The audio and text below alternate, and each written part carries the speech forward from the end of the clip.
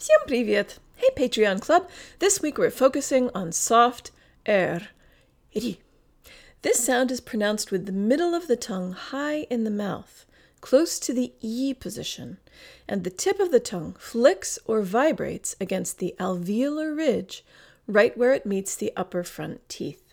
A common mistake for speakers of English to make is to insist on preserving the position our tongue and lips are normally in when we say the letter R, while also trying to use the tip of the tongue the way Russians do. The best advice I have is to completely let go of our notion of what an R sounds like and focus on reproducing this new sound. It helps to surround the soft Russian R with E sounds at first, to remind the middle of the tongue to remain high in the mouth.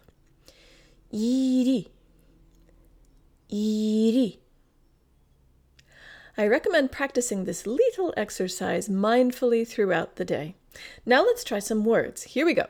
Ju, tongue, lips. Ирисе,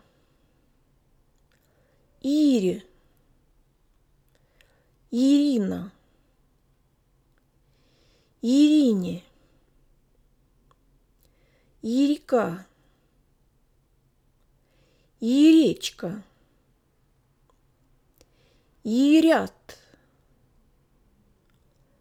Ирюкзак. Now for sentence number 1 for beginners.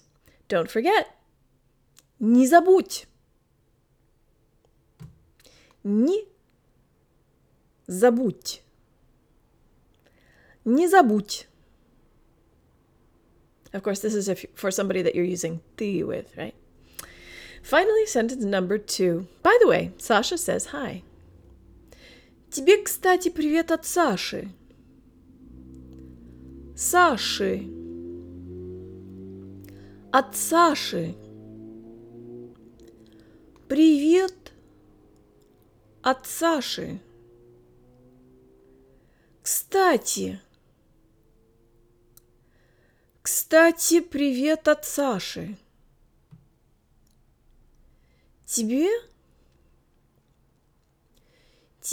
кстати, привет от Саши.